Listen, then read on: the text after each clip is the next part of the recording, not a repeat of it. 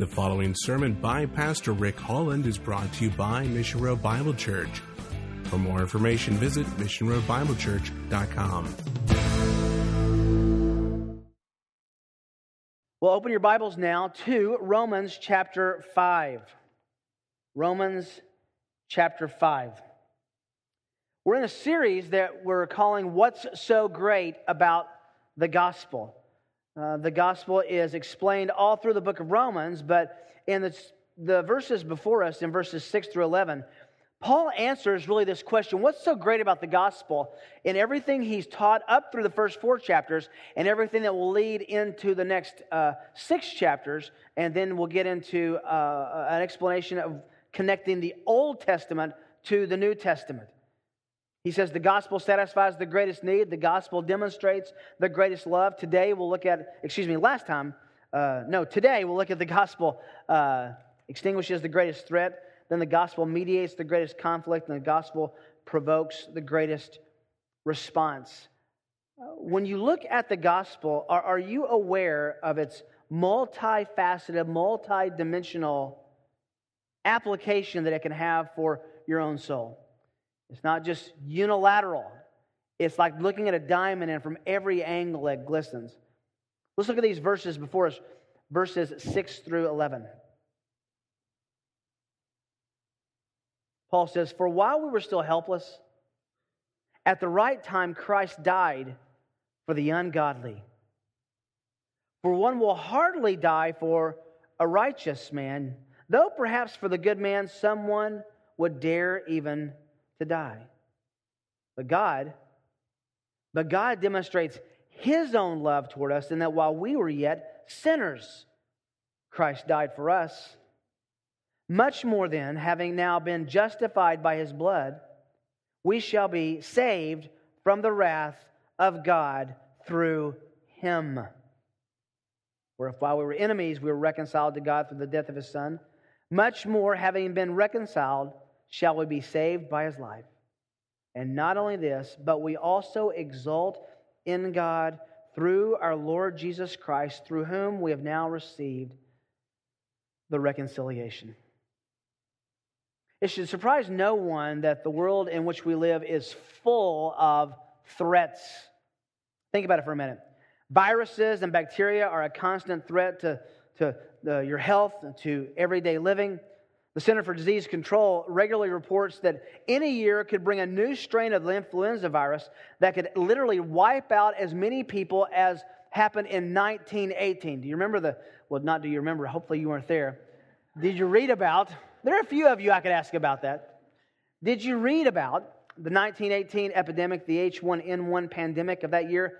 Infected 500 million people across the world, including even the remotest islands of the Pacific and the Antarctic and the Arctic. It went north and south and all the way around, even to small islands, barely inhabited. The influenza virus made it there. It killed up to 100 million people. 5% of the world's population died from that influenza outbreak, and it's known as one of the deadliest disasters in human history. In fact, that pandemic killed more people than all of World War I. We're one little strain away from that happening any flu season. There are threats from heart disease, threats from cancer, threats from accidents, threats from food. Just think about the threats we face from driving. Just driving. You could get hit by another car. You could get into a car accident by yourself. You could fall asleep at the wheel. You could lose control in bad weather. You could have a mechanical failure. You could hit an animal crossing into your path. People crossing into your path. Just the simple task of driving represents an innumerable amount of threats. There are threats from national enemies. There are threats from burglars. Threats from riding in a plane. Threats from driving across a bridge. You could go on and on and on. There are threats sitting in this building right now. How much faith do you really have in those arches above you? There are threats all around. Sometimes we think about those threats, and oftentimes we ignore them. But do you really think about the greatest threat in your life and in your world? It'll be an interesting discussion to get your younger kids around a lunch table today and say, what's the greatest threat in the world? And just to see what they say.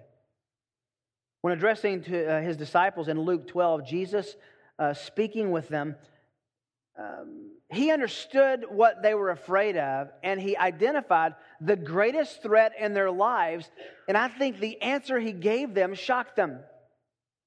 It wasn't the Pharisees plotting to kill Jesus, plotting to kill them. It wasn't the scribes. It wasn't the Sadducees. It wasn't the Roman government. Listen to what Jesus described the greatest threat in life to. He said to the men, I say to you, my friends, do not be afraid of those who kill the body, and after that have no more than they can do. Just process that sentence for a minute. Hey, don't be afraid of the people who can kill you. Jesus, I don't know if you like your life, but we like ours. What do you mean, don't be afraid of those who can kill you? He says, because that's all they can do. More than that, I tell you, I warn you, whom to fear. Fear the one who, after he has killed, has authority to cast into hell. Yes, I tell you, fear him. Jesus says that the greatest threat in the universe is God. The greatest threat in the universe is God, but he also provides the greatest provision for that threat. The Lord himself directs attention to that great threat in human existence, in human experience, and says it is none other than God himself. Specifically, his wrath and his judgment. That's what he speaks of. God has the authority not just to kill. Oh, people can just kill you. God can not only take your life, he can put your life into hell forever as objects of his wrath. Speaking about God's wrath and speaking about God's judgment, certainly speaking about hell is not popular these days. People prefer a kinder, gentler, nicer God. One who's senile, like an old grandfather who wishes to do nothing but give us good gifts and is really fuzzy on his memory. That's not the God of the Bible. The biblical record does not present such a deity. It's exactly what we've been looking at in the first 4 chapters of Romans. As we said from the very beginning, if you have self-esteem issues, especially spiritually, Romans is not the book for you. Paul calls us every possible spiritual bad name he can all the way through this book. And for good reason. We are right deservers of those names. Sinners, ungodly, unrighteous, enemies of God, wicked. Man is born, as we learned in chapter 1, under the wrath of God. We are born with a stiff arm in God's face. We've said over and over, you don't have to teach a 2-year-old how to sin. It comes quite naturally. Because man is born in sin, under God's wrath, aimed for hell, God, in an indescribably merciful act, enters into human history and solves that dilemma. What's the dilemma? The great theme of Romans is this word that's translated righteousness. It's a word that speaks of what we need most. It means perfection. The same word is also translated justification, to be righteous, to be just before God. We desperately need to be right and just before God. We just sang it. I love one of the songs we just sang. It just said sin can't be in God's presence. He cannot bear sin, and we're sinners. That creates an unbreachable gap between us. Said another way, no one can ever go to heaven unless they're perfect without sin. Well, that certainly excludes all of us, doesn't it? That excludes every person in human history save one, and that was Jesus Christ.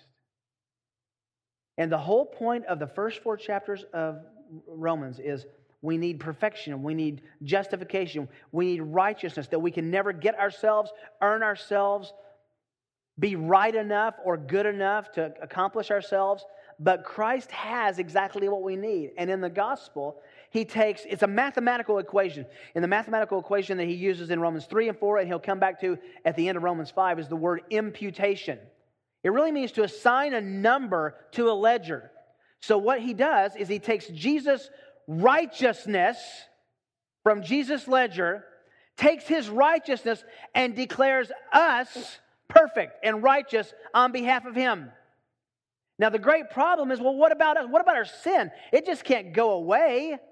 Well, then He takes our sin and imputes, credits, declares Jesus on the cross as sin for us, and He dies in our place. That's the great doctrine of substitution. We believe what God has done for us, and God gives us righteousness, which, as we've said over and over, is very different than the Catholic doctrine of infusion versus imputation. Imputation, God declares us righteous because of His Son. Infusion says, no, God makes us righteous, and eventually, because He makes us righteous, you can work out that righteousness long enough and in a perfected way enough that God will finally say, you're done enough. This Christian is ready to come out of the oven and come to heaven. If you don't make it in this life, by the way, you can keep working in purgatory to purge that sinfulness and get ready for heaven. Nothing can be farther from Paul's mind. God declares wicked sinners righteous and just and holy and perfect based on nothing we could do, ever. But He takes the righteousness of Christ and says, I'm going to give you that. That's the first 4 chapters. So, he comes to chapter 5, Paul does, and he says, therefore, having that happened, having been justified by faith, not works, by faith, by believing what God has done, we have peace with God. How? Through our Lord Jesus Christ. That is an underlinable verse in your Bible. That is absolutely riveting summary of doctrinal theological truth at an epic deep level. So chapter 5 really begins the so what of the gospel. And you may have read in certain commentaries that says, well, the first 8 chapters of Romans is doctrine, the last 8 chapters is practical. Well, first of all, that doesn't break down like that because there's a lot of practical in chapter 1 and a lot of doctrinal in chapter 16. So you can't make it that clean. But if you are going to say Paul builds a theological argument and then begins to say, so what? That begins not in chapter 9. It begins right here in chapter 5. Because we have peace with God, so what? The first thing he tells us is, so your life's not going to be necessarily any better, but God's peace will trump anything that happens in your life. And that first little cycle that he gives us in chapter 5 is that we exult in our tribulations just as we exult in the hope of the glory of God, verses 2 and 3. Remember, exult is to enter into an emotional engagement with, is to be overjoyed, to jump up and down, to spill happiness on people. We can do that in the hope of glory going to heaven, but he says that same word, we also exult in our tribulations. How? Because we know something, verse 3. Knowing, probably the most important verse in the Bible. Knowing. What we know makes a difference. That's practical application. We can endure trials and suffering knowing that God is doing something behind the scenes, invisibly, with an invisible hand in the glove of our trials in a way that makes a difference. In the first 8 verses, Paul describes our peace with God, even through trials, and the love that we have from the great judge through Jesus, his Son. And the amazing reality that Christ died for sinners leads Paul to describe some amazing realities that flow out of it. This is the so what. So, we've been working through this so what, specifically with the love of God in verses 6 through 11. Remember we learned that God's love is different than other people's love. Other people's love would sacrifice for their friends. God's love sacrifices for his enemies and sinners and wicked, ungodly wretches like you and me. In the midst of that, this little paragraph from 6 to 11, he says in verse 9, much more than. Now, the much more than is a very interesting word in the Greek that's used 4 times in this passage. We're going to drill into in a minute. But he says, having now been justified by his blood, we shall be saved from the wrath of God through him. He cannot let go of justification. Now, as you know, we spent almost a year in which one of our beloved high schoolers who was at my house one time says, you know, you kind of say the same thing every week in Romans. And I'm guilty as charged. Paul said the same thing from the middle of chapter 2 all the way through chapter 3, and then illustrated all in chapter 4. And I can't escape that. And I don't know how to tell you this, but he's going to keep saying it from the rest of the book, throughout the rest of the book. He comes back to justification. In this section of what's so great about the gospel, he really talks about the fact that the gospel deals with our greatest threat, which is God himself. As we study that together, I want to find with you two protective provisions in the gospel. Two protective provisions for us in the gospel. The first is in the first part of verse 9. We'll just be looking at one verse today. The first is this: the gospel provides the greatest possible sacrifice. The gospel provides the greatest possible sacrifice. Look at that first phrase. Much more than, having now been justified by his blood. This is where Paul begins an argument that he's going to use several times in the book of Romans. It's an argument from the greater to the lesser, the best to the least, the bigger to the smaller. Malone in the Greek. The point is, if God has done the more difficult thing, certainly he will do the easier thing. The most difficult thing here is justifying the sinner. So we can have absolute confidence he will do what is, by comparison, an easier thing, which in the next phrase we'll learn is to save us from his wrath. Saving those he's already declared righteous is easier than making them righteous in the first place. Why is this an argument from the greater to the lesser? Because the greater involved the death of his son. The second involves a simple declaration. The term much more than is used 4 times in this chapter. Chapter 5, verse 9, verse 10, verse 15, and verse 17. Much more than. If God will do this great thing, he will certainly do this lesser thing. I was reading a devotional for teenagers on Romans, and it had a really good illustration about this. It says, this is how you think about that. If your parents would pay for you to go to Disneyland and to take you to Disneyland, then they would also let you get on the rides. That's the point he's making. If God would do this great thing, certainly he would do the easier thing. That's what the much more than is about. He's done the harder thing in reconciling godless sinners who are enemies through the death of his son. So let there be no doubt he will save them on the last day. This is a passage that speaks to the assurance of our salvation, probably more clear than any other place in the Scripture. Do you think that you should have a lack of confidence that God will save you at the great judgment when he already crucified his son for you? Great practical, even emotional implications of that. Hebrews 10 says in verse 11, every priest stands daily ministering and offering time after time the same sacrifices which can never take away sins, but he, having offered one sacrifice for sins for all time, sat down at the right hand of God. He has done and finished and accomplished and put an exclamation point on our salvation. Not only has he done it, not only will he save you, you can't lose it. Listen, this should be so clear. If you could lose your salvation, if you could, you would. If it were possible to lose your salvation, I promise you, all of us would. Meaning, if we had to keep our salvation, if it was up to us, no one has that kind of grace. No one has that kind of power. If, in the words of Paul, Philippians, he who began a good work in you will continue to complete it until when? This day, the day of Christ Jesus, when he comes in judgment. Justification is the theme of the book of Romans, as we've said over and over. Righteousness. And it comes right back to Paul's argument in this passage. Remember Romans 3, 23 and 24, all have sinned, fall short of the glory of God, being justified as a gift by his grace through the redemption which is in Christ Jesus. Let's never, ever, ever, ever, ever, ever, how many evers can I put on that? Forget. The salvation is a gift of God's redeeming grace.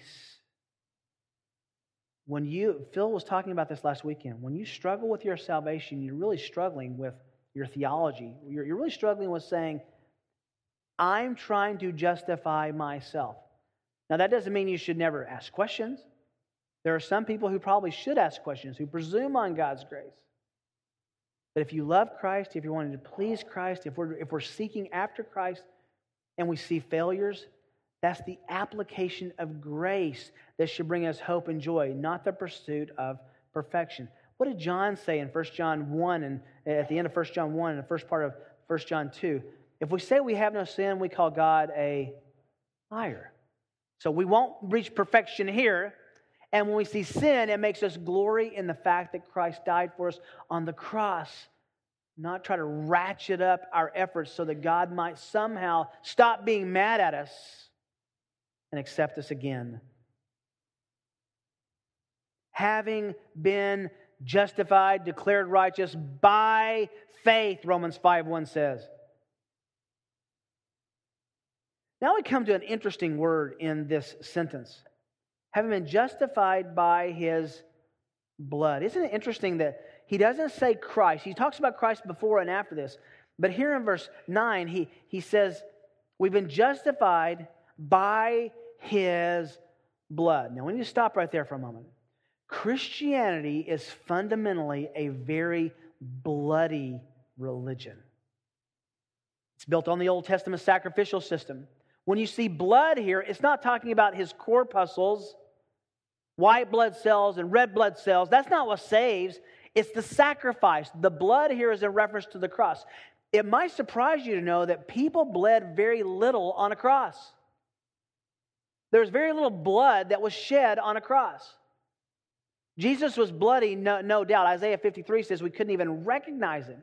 He had been beaten to a pulp. He had a thorny crown on His head. There was no doubt blood involved. But what happens in the physiology of a cross, even with the nails in your feet, is everything clots and goes to the bottom extremities of your body, and you don't bleed much. Why go into that description? Because we weren't saved by His physical blood. That's an old Catholic notion that even fed the idea that blood was captured in a chalice that King Arthur would someday get and rule England by. Just fantastical stuff. When it says we're saved by His blood, it's talking about sacrifice, not corpuscles. It's always been the way of God. Look back at Genesis chapter 3 for a moment. You know this passage well. You have to understand what feeds this idea that Paul says we're justified by Christ's blood. God has always justified or made sacrifice or made atonement by blood. Genesis 3, you know Adam and Eve were in the garden. They saw the snake. Verse 6, the woman saw that the tree was good for food, that it was a delight to the eyes, that the tree was desirable to make one wise. She took from its fruit and ate. Where was Adam? She also gave to her husband with her. He was standing right there the whole time. And he ate. And isn't it interesting that even though Eve ate the fruit first, we'll find out at the end of Romans 5, that Adam was the one held responsible. So they run from God. You know the rest of the story. They try to cover their shame. I also find it interesting. Can I just have a little personal aside to the ladies on a cold day? This is a good day to talk about modesty. Really good day to talk about modesty because it's freezing outside and everybody's all covered up. Isn't it interesting that the first recognition of sin was the recognition of immodesty? Very interesting. So they tried to cover themselves up. They found some plants and covered themselves up. For the record, plants would have been a very acceptable way of covering up nakedness. Most of us are wearing cotton today. They could cover their nakedness with the leaves. They could not cover their shame. So, verse 21, the Lord made garments of what? Skin, leather, for Adam and his wife, and He clothed them. That word clothed is the same word as translates, and He atoned them. He atoned for them. From the very beginning, God said, something must die. as a result of sin. People have asked over and over, well, was God telling the truth when He told Adam and Eve, the day you sin, you die? And they didn't die, and people say, well, they died spiritually. I don't think that's what's going on here. He said, the day you'll sin, you'll die. And He kept that promise, not by killing them, but by providing a substitute and a sacrifice. Abraham goes up on Mount Moriah to sacrifice his son Isaac. And at the very end, what does he find? Caught in the thicket, a ram. So his sacrifice was for the son. If you want a picture of that of Christ in that, Christ is not Isaac in that passage. Christ would be the ram.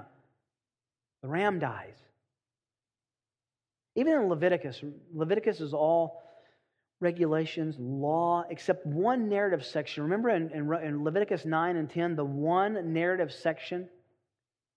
Here comes the wrath of God, the fire of God out and consumes the sacrifice instead of the people, except in chapter 10 where it consumed the priests instead of the sacrifice, Nadab and Abihu. And then just turn over. You got to remember Exodus chapter 12. One of my favorite Old Testament foundational, predictive understandings of the cross. I want you to just do some math here with me. So the Passover, Exodus 12. Now the Lord said to Moses and Aaron in the land of Egypt, this month shall be the beginning of months for you. It shall be the first month of the year to you.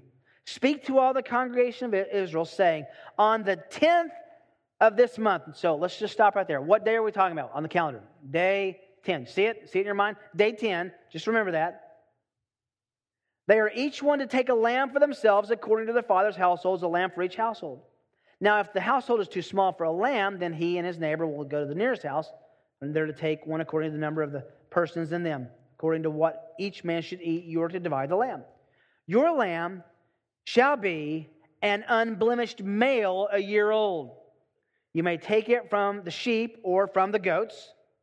You shall keep it until the 14th day of the same month. Then the whole assembly of the congregation of Israel is to kill it at twilight. What day did they get it? Kids, what day did we get it? What was the first day on the calendar that we talked about? Day what? 10. Good. And now they're going to kill it on day what? 14. Now, if you count, that's the 5th day. They get it the 10th. 10, 11, 12, 13, 14. So they have it in their house for 5 days. You ever wondered why? Why? Why in your house 5 days? Because in 5 days, this family would develop an unusual affection for this little lamb. It's a pet. Then on the 5th day, the father would bring the family around. If you read later in Exodus, they would lay their hands on the lamb. The father would look up. This was not a G-rated scene. The little kids were there. They got Fluffy there.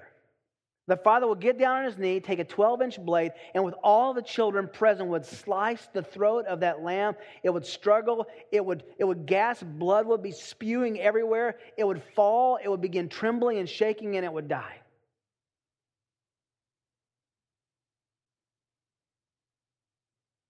And the father would explain to the children, this lamb died so we would not. John the Baptist, the cousin of Jesus, sees Jesus coming to be baptized and says to the people around him what? Behold the Lamb of God. That's what he's referencing. The unblemished, perfect, spotless sacrifice. So when Paul says we're saved by his blood, justified by his blood, it's his sacrifice. It's his substitutionary atonement for us. Romans 3:25, God displayed publicly Jesus as a propitiation in his blood through faith. It was to demonstrate the righteousness of God because of the forbearance of God. He passed over those sins previously committed. It's all over. Ephesians 1:7. In him we have redemption through his blood, the forgiveness of our trespasses. Ephesians 2:13. But now in Christ Jesus, you who were formerly far off have been brought near by the blood of Christ, the sacrifice of Christ. Colossians 1:20. Through him to reconcile all things to himself, having made peace through the blood of his cross. Not talking about his bleeding, but his death, his sacrifice. The demands of God's justice must be met and sacrificed by death. Isaiah 127, Zion will be redeemed with justice. Isaiah 53:5, he was pierced through for our transgression. Listen, he was pierced through for our transgression, substitute in our place. The chastening for our well-being fell on him. By his scourging, we are healed. It goes, him, us, him, us, him, us. And in the him, us equation in Isaiah 53, he gets all the wrath and we get all the blessing. Incredible. Just like back in chapter 3, verse 24, the link between justification and the death of Christ can never be missed. We have been justified by his death. Now, the point he's going to make is if he did that, which is the greater thing, the crucifixion of his Son on behalf of wicked enemy sinners, how much easier is it for him to do, secondly, this lesser thing? So, the gospel provides the greatest possible sacrifice, and the gospel resolves the worst possible danger. This is such good news. This will make you sleep well at night. Then we will be saved from the wrath of God through him, verse 9 says. Greater to the lesser, if he justified us by the sacrifice of his Son, that's the greater thing. Don't you think he will save you from the wrath in the end on the last day? This is active. This is the crucifixion of his Son. This is just declarative. This is saying, you may come into heaven. The ultimate threat facing every man and every woman is not sin, it's not Satan, it's not the world, it's not even death, it's the wrath of God. 1 Thessalonians 1, verse 9, they themselves report about us to us what kind of reception we have with you, how you turn to God from idols to serve a living and true God, and to wait for his Son from heaven, whom he raised from the dead, that is Jesus, who rescues us from the wrath to come.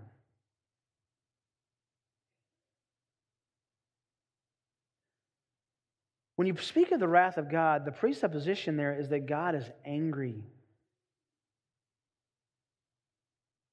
In your theological thinking, do you have an angry God? Now, if all God was angry, it'd be out of balance, right? But let's say at the other side, if all God was good and gracious and merciful, that would be out of balance as well. The wrath of God is an attribute of God just as much as any other part. It's an attribute without which he would be less than God. Can I say that again? Without God's wrath, God would not be God. A.W. Pink says this, the wrath of God is as much a divine perfection as his faithfulness, his power, or his mercy. It must be so, for there's no blemish whatsoever in God, not the slightest defect in the character of God, yet there would be if wrath were absent from him. He continues, the wrath of God is his eternal detestation of all unrighteousness. Just let that marinate in your mind. His eternal detestation of all unrighteousness. He detests sin. It is the pleasure and indignation of the divine equity against evil.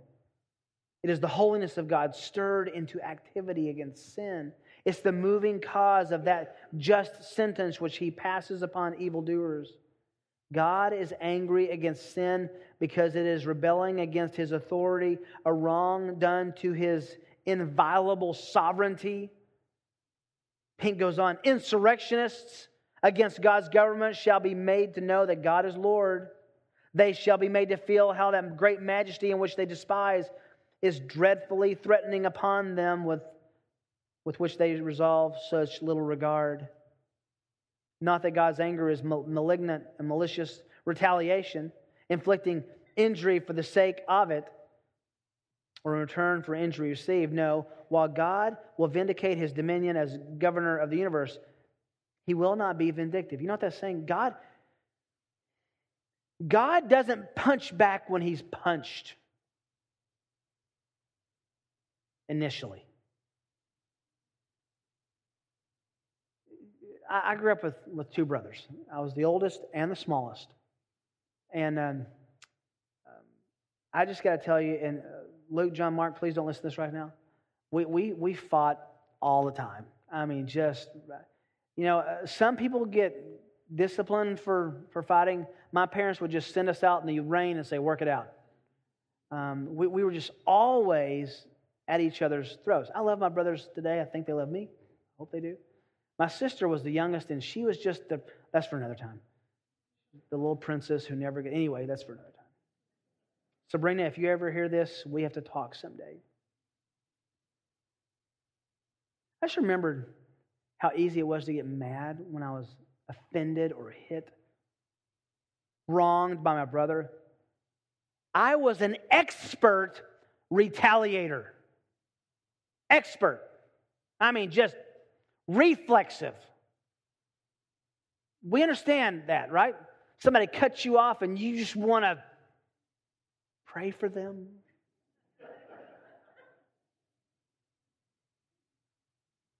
God's not reflexive in His wrath. It's not a reflex. Like we do something.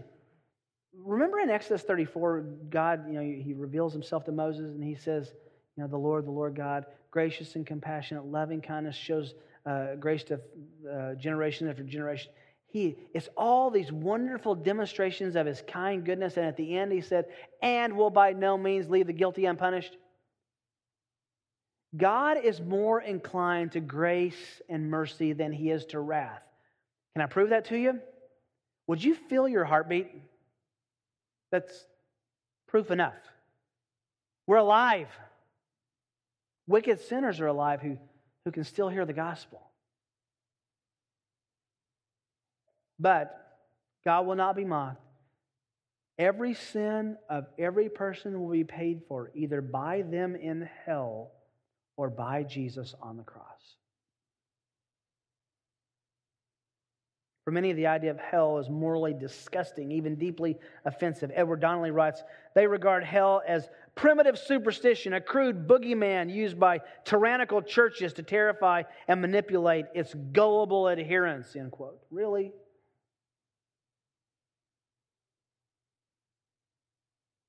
When's the last time you really thought about hell? We've spoken about it before. It's described as a place of fiery torment where the worm never dies and the fire is never quenched in Mark 9, an everlasting fire in Matthew 18, a fire in Matthew 5, an unquenchable fire in Luke 3:17, a flame, Luke 16:24, an eternal fire, Jude 7, fire and brimstone, Revelation 14:10, a furnace of fire, Matthew 13:42. Remember that great quote in Dante's Inferno? That inscription over the gate of hell which reads, all hope abandon ye who enter here. William Nichols, the Puritan, says, for the damned who inhabit hell, the place of eternal wrath, hell is truth learned too late. That might be the best description I've ever heard of hell. Truth learned too late. We can talk about the horrors of hell, and that's certainly sobering. We can talk about the damnation and the fire and that's one. I think what grips me about hell is that there's no appeal. There's never a second chance. Once you're there, it's done. There is no tomorrow to look forward to ever in hell. It never, ever ends. Doesn't that make you just want to go and stop every car out there and say, please don't go there. Please.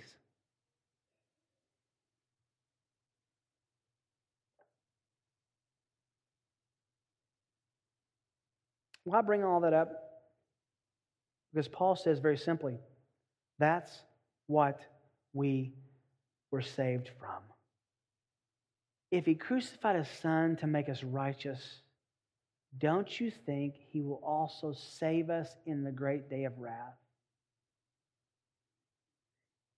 If he took us to Disneyland, don't you think he'll let us ride the rides?